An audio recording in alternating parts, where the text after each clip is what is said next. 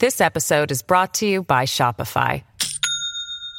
Do you have a point of sale system you can trust, or is it a real POS?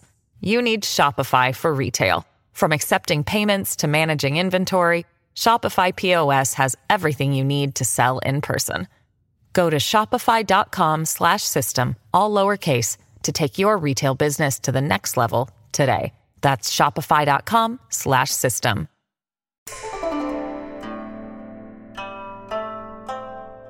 Hello, and welcome to the New Books Network in East Asian Studies podcast series. I'm Subi Rautio, one of the hosts of the channel, and today I will be speaking with Charlotte Brookerman about her new book, Claiming Homes, Confronting Domicide in Rural China, published by Bergen Books in October 2019. Charlotte Brookerman's new book is the works of years of research studying how Chinese citizens make themselves at home despite economic transformation, political rupture, and domestic dislocation in the contemporary countryside. Through her writing, she eloquently describes how villagers confront the planned and deliberate destruction of their homes, also known as domicide. Delving into the political, historical, economic, sensorial, and kinship claims to their homes, Charlotte's book is an insightful contribution to studies on contemporary China and anthropology, but also for anyone interested in domicide and more generally discussions on dispossession and dislocation. Charlotte, welcome to the program.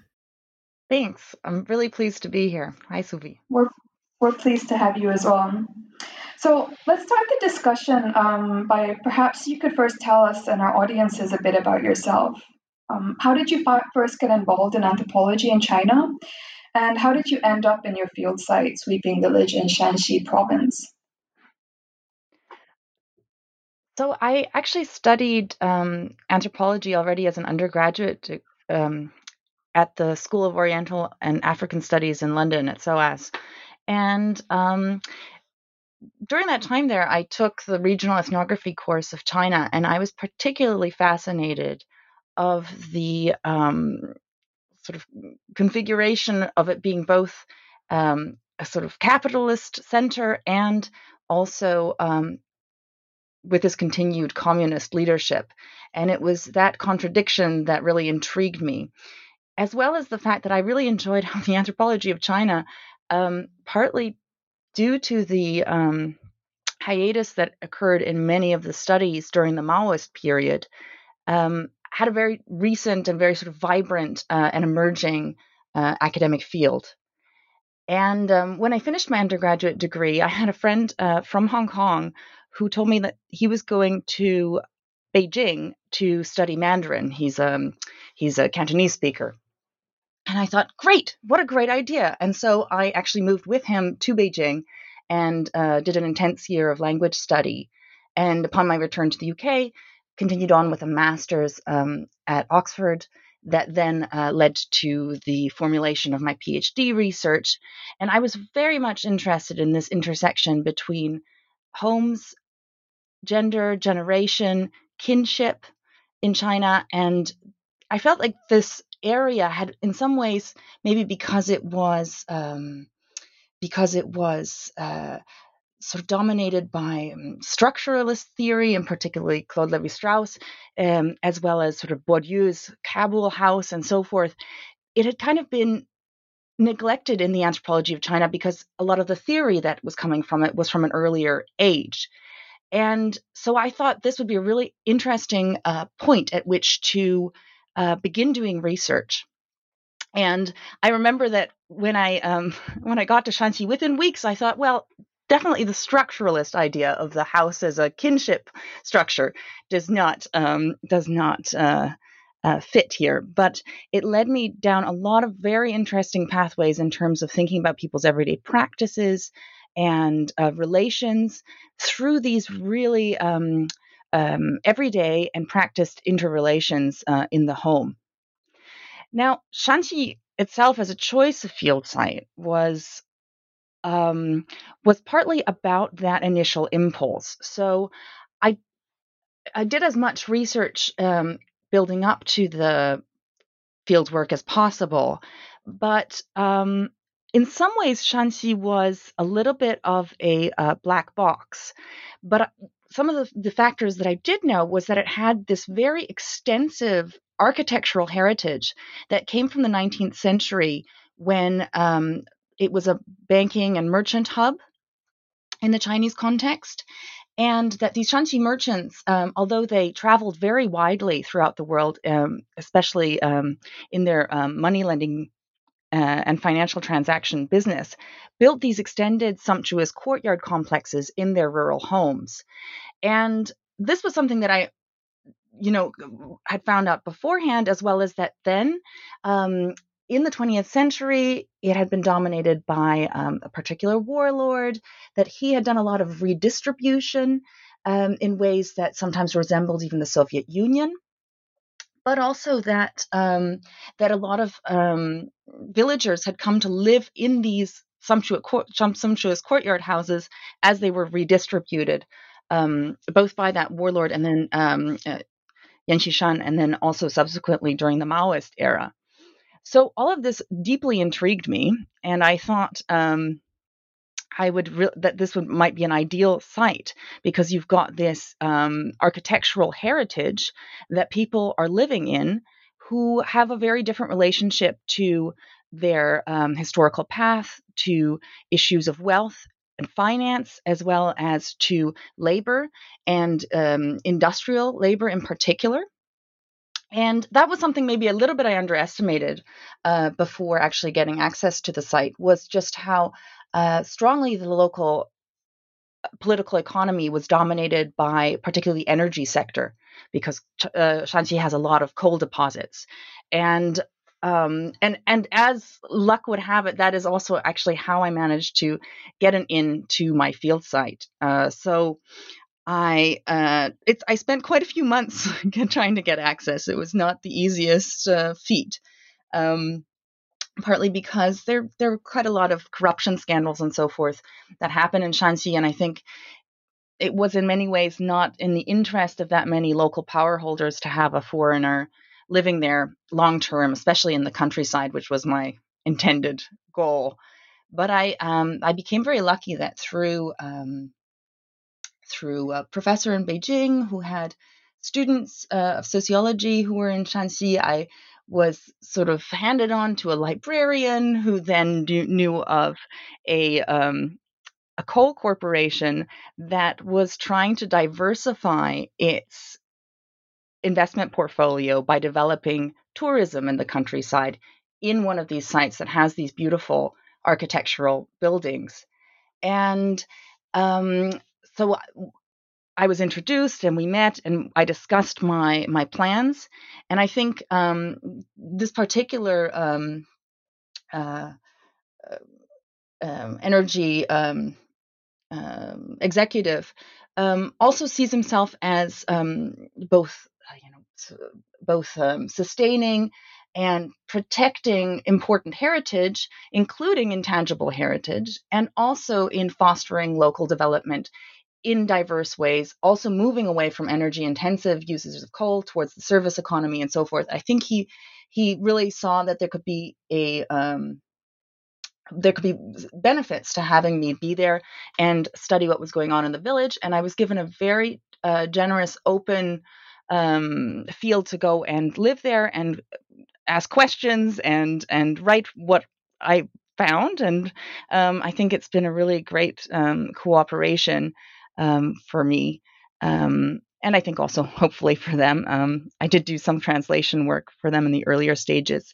It also led to some tensions, especially around my intentions in the village in the early days of field work, when people didn't really know me very well and they were not entirely sure why I was asking them so many questions about their own personal history, the history of their homes and their houses, particularly as they were becoming concerned that given what coal corporations and energy corporations generally do in Shanxi when they want to foster development is that they relocate villagers into new high rises.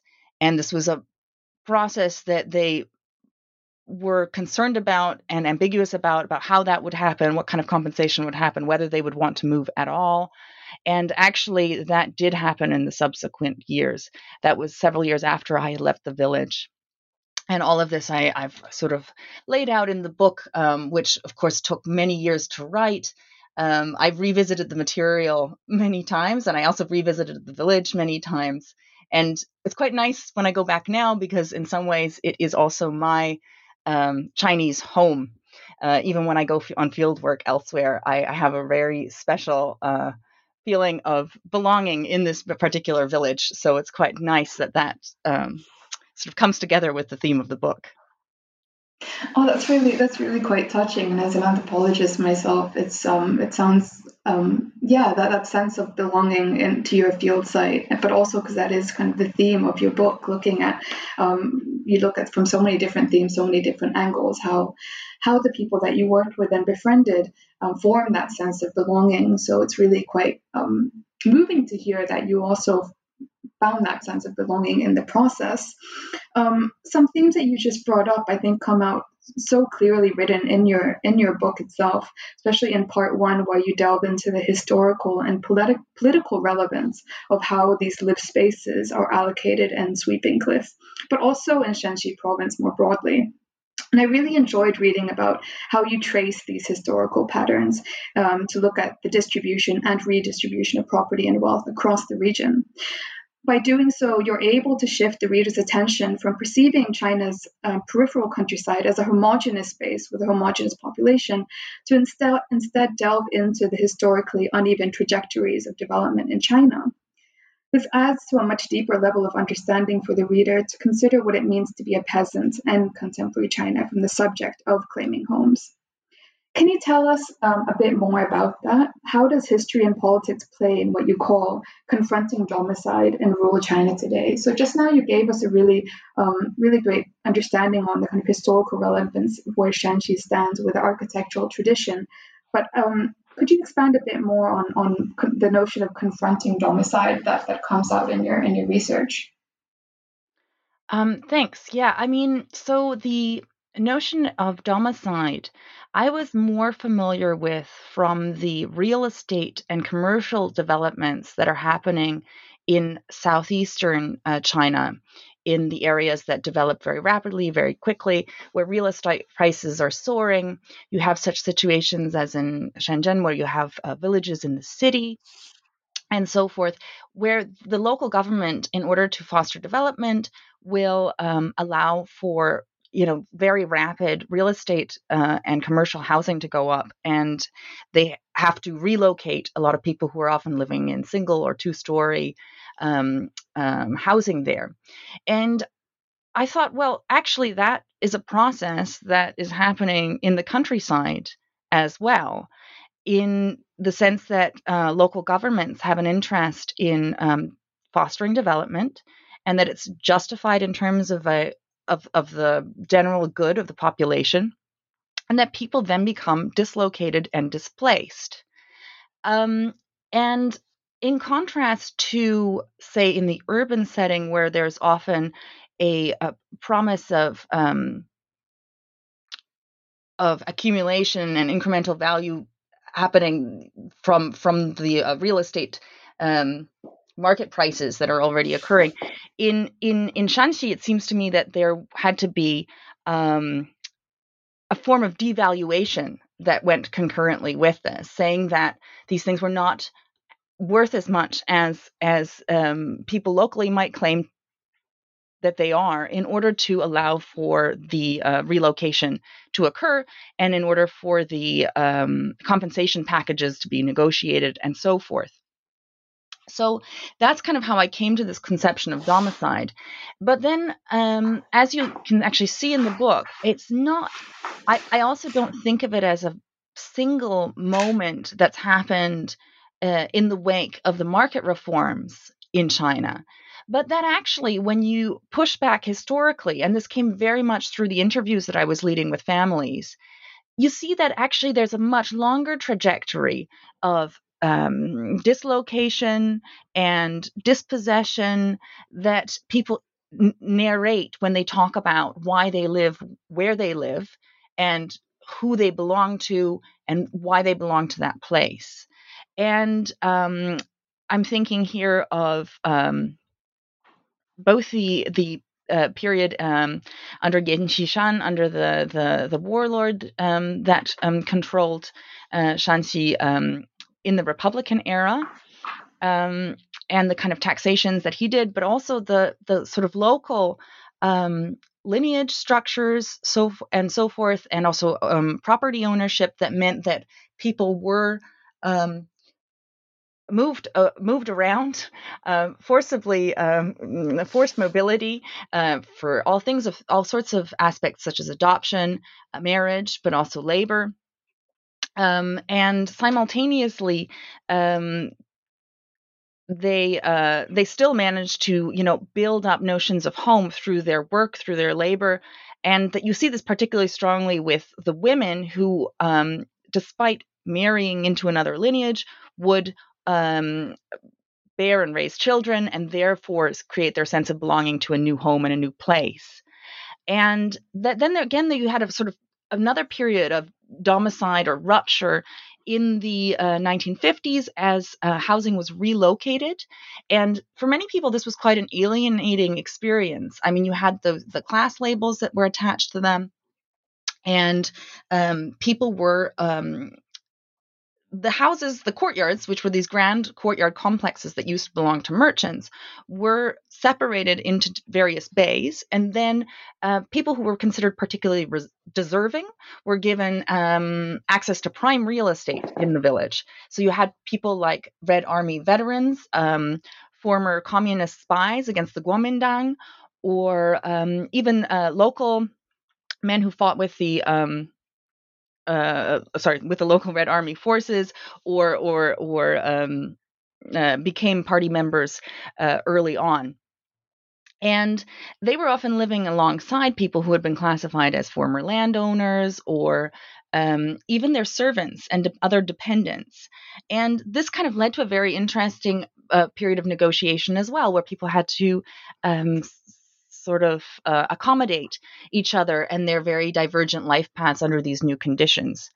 And then, of course, as I have focused on so far in the interview, this period from the 1980s onwards, as certain processes of industrialization and now even deindustrialization have again meant that people have to reorient their lives and their locale, and become, to a certain extent, also relocated. And this led me also to this idea that the home is really not necessarily just an architectural feature or physical structure, but very much entangled with people's emotional and affective ties, and the way that they co-substantiate each other as persons, but also their relationship to the land, to the landscape, to the region more generally. Yeah, absolutely, and that comes out so beautifully in part 2 of your book, in the ethnographic descriptions of family gatherings and celebrations that you write about and that you took part in. And here in part 2, you focus more on gender, generational divides, and kinship patterns in Sweeping Cliff and the people that you worked with. Is this something that could this be something that you tell our audiences a bit more about? How do these themes play out in the making of homes? So just now you mentioned briefly gender.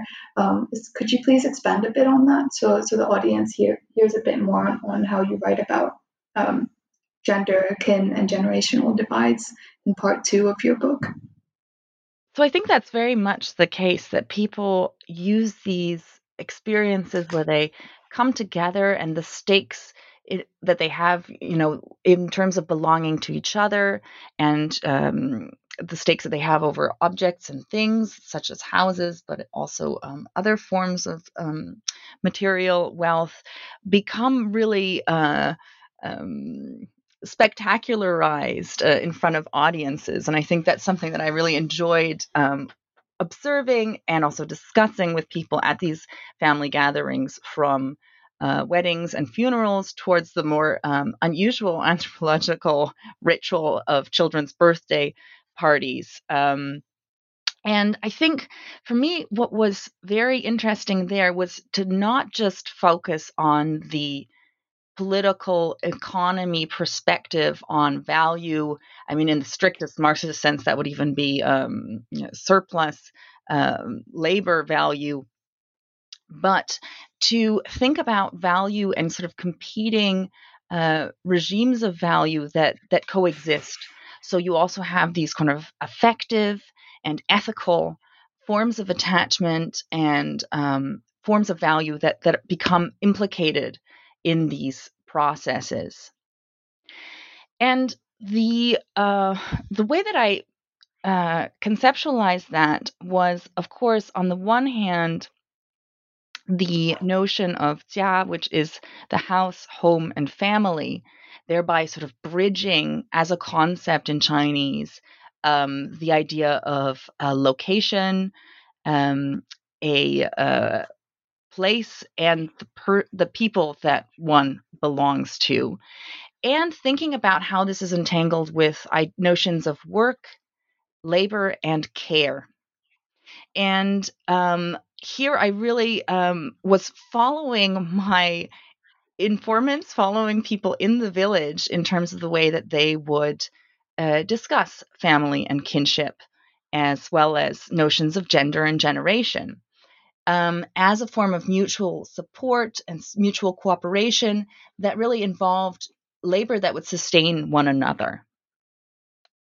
And I mean, on the one hand, there's this political economy side that actually nicely dovetails with the affective and ethical dimensions. So the idea that the jia is not just a local phenomenon, but can be scaled all the way up to the Chinese nation.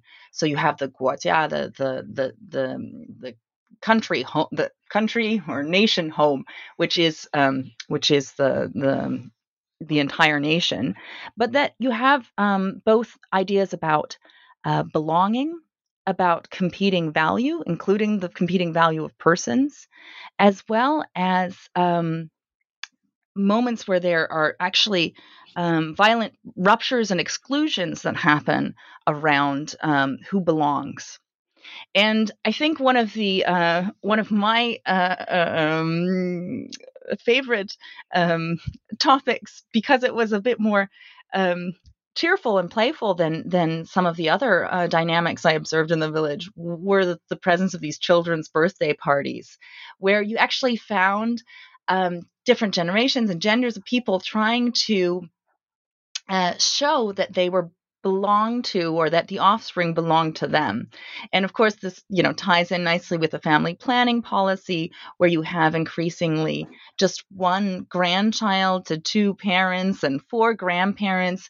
And when they have these big festivities, the way that they try to spectacularize who belongs to them, where the lines of belonging fall, and that you actually find, particularly with maternal grandmothers and women, that in contrast to this classic notion of Chinese kinship completely focused on the patriline, there are these other forms of creating ties between women that are being sort of not just reinstantiated at these birthday parties, but really put on the central stage and really celebrated in a big way. While sometimes you'll even find that the lineage elders are sort of inside the home doing their ancestral worship, while women and their mothers are outside in the courtyard in front of all these onlookers, showing that they belong to one another also through these maternal ties. So these are the kind of micro-political maneuverings that you see in terms of who belongs to whom, who is allowed to claim what from whom, and so forth, as the demographic changes, but also political economic changes interact with people's affective and emotional conceptions of value and belonging. This episode is brought to you by Shopify. Do you have a point of sale system you can trust, or is it a real POS? You need Shopify for retail. From accepting payments to managing inventory, Shopify POS has everything you need to sell in person. Go to shopify.com/system, all lowercase, to take your retail business to the next level today. That's shopify.com/system.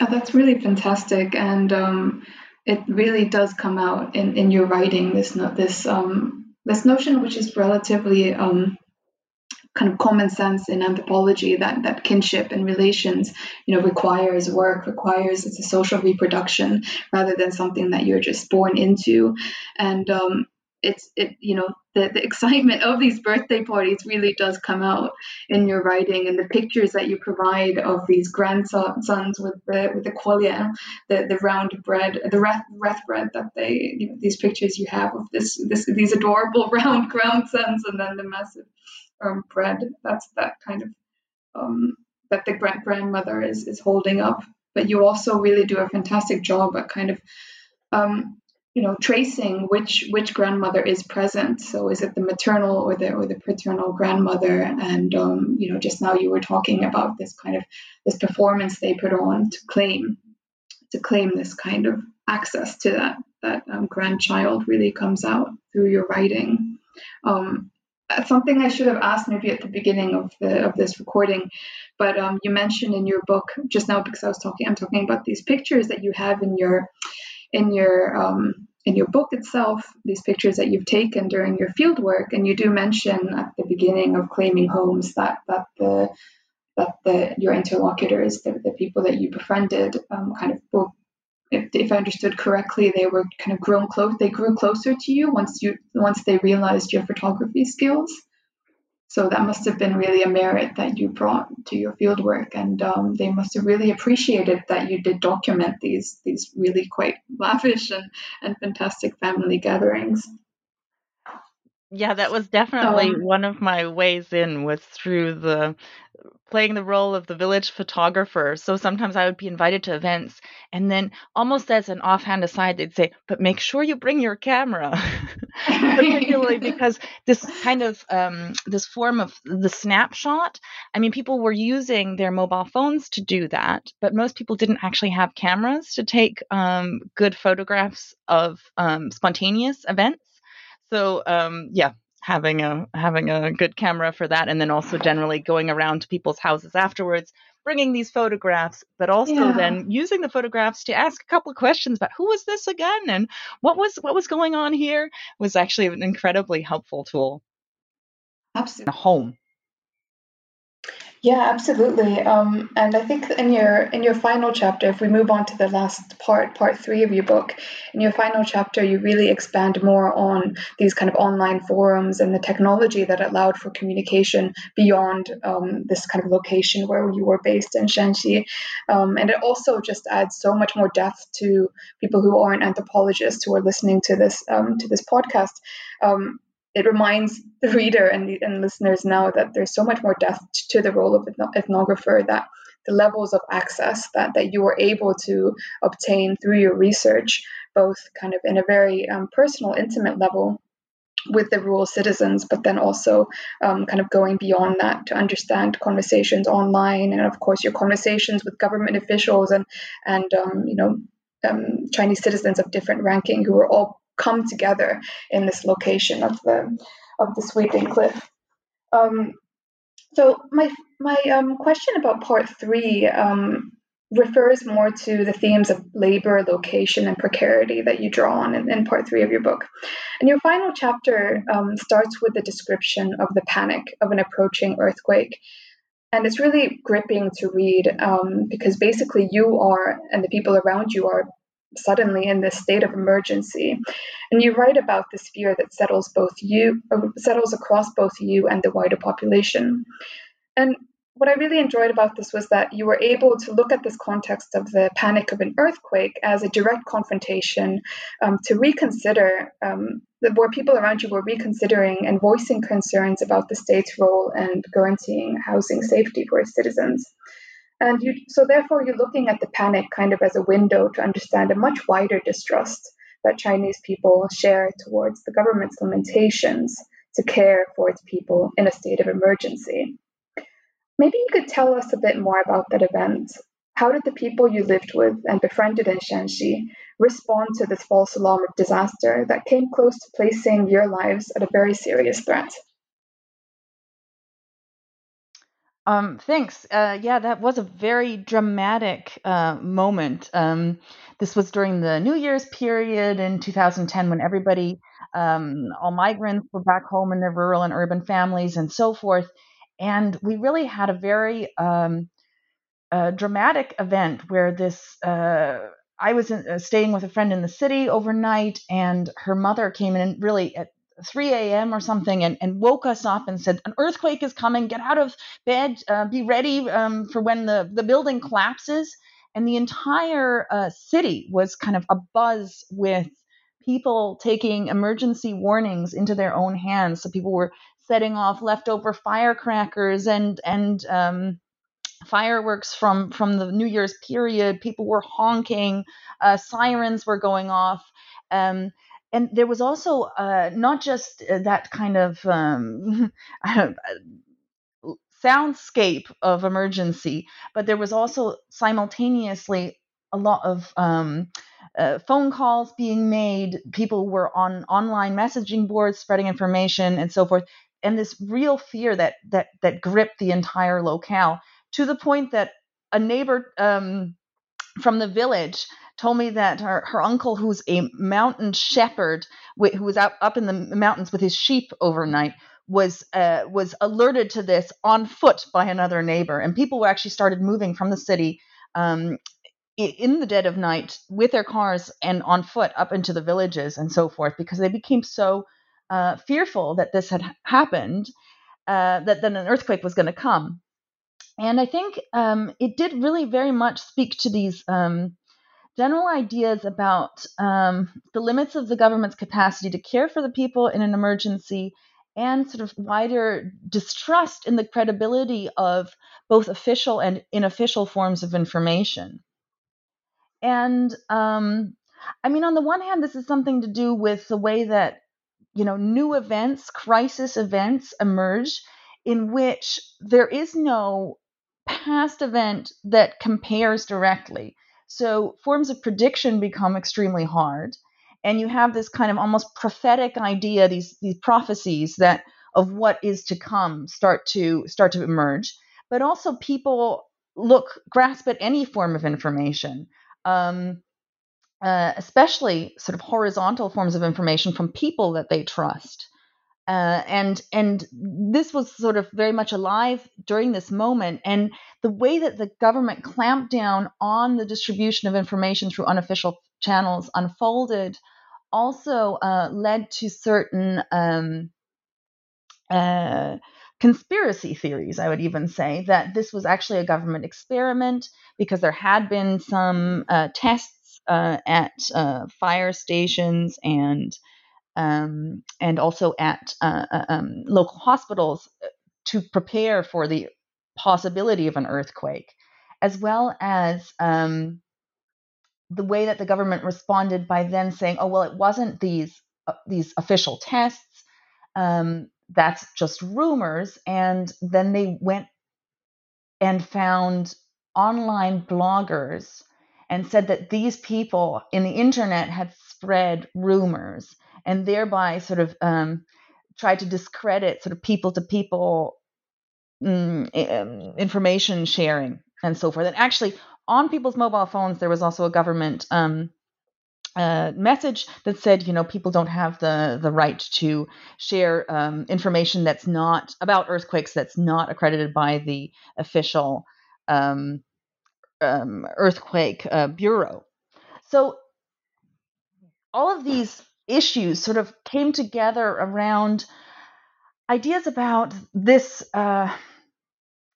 particular region having faced a lot of devaluation and dispossession that wasn't really being recognized by the government, and that this played out in the field of reproduction. And I think for many people, their homes, their housing is one of those places where they most experience that form of dispossession and devaluation in terms of reproduction, because it's so central to personal continuity.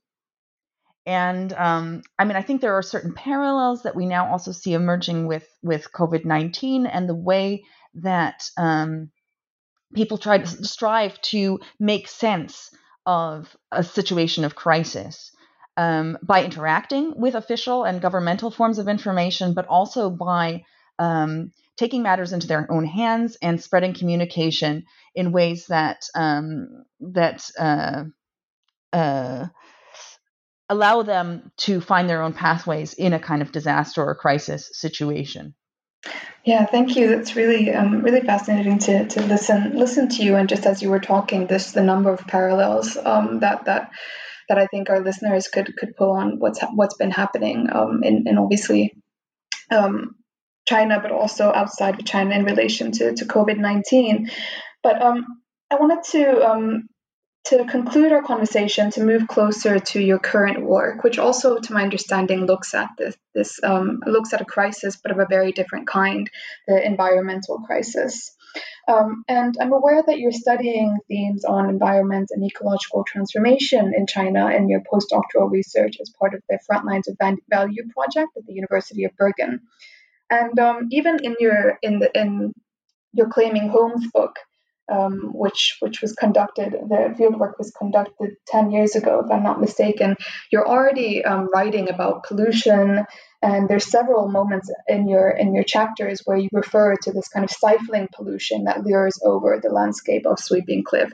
So obviously the context of Shanxi and the kind of industrial development in the region, you were talking to people and probably experiencing this kind of environmental degradation.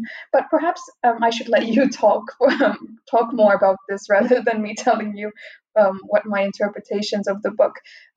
Could you talk a bit more about your recent research, and in particular, how do you perceive the transition from studying homes and domicile in rural China to focusing on the environment? Thanks. Yeah, so the current research really builds on environmental concerns that were very much present in 2009, 2010, and in subsequent years, but were very much not explicitly and discursively addressed. So one of the things that I found in Shanxi was that people had a whole host of everyday practices and even habits that were unspoken, that would, for instance, try to reduce the inhalation of dust because they knew it was so dangerous. And another element that I sort of observed or participated in terms of my fieldwork in the earlier periods were also the way that people understood the devaluation of industrial labor and the sort of reproductive risks that went around the physical collapsing of mines, as well as mining closures and the loss of labor from that. So that kind of already set up this issue, this programmatic of people having the risk of environmental degradation and the kind of health consequences that carried with it, as well as the parallel fear of further devaluation of their labor and dispossession of their means of production. And I think those things really came together for me during the years following fieldwork, and it started to sort of coalesce into a much stronger motivation to look at environmental crisis in China, as well as the solutions that people are trying to find across the country. And on the one hand, I return regularly to Shanxi to discuss these issues there, and particularly through the reorientation of the energy and mining sector and the attempts to create this low carbon civilization in the region through things that are already in the Claiming Homes book, like tourism development and other forms of deindustrialization, investment into real estate, and so forth. But also, I've been looking at a number of broader policy changes that are happening at the higher up levels of the state in China, and particularly Xi Jinping's promises to instantiate an ecological civilization through promoting low carbon life, and what this means for citizens on the ground, and how there are also local projects that try to live up to these aspirations. So I've done field work with foresters in Fujian who are planting trees in order to integrate into the local carbon market, as well as some of the mobile phone based solutions through the planting of e-trees that happens. So the most prominent of these is provided by Alipay, which has a number of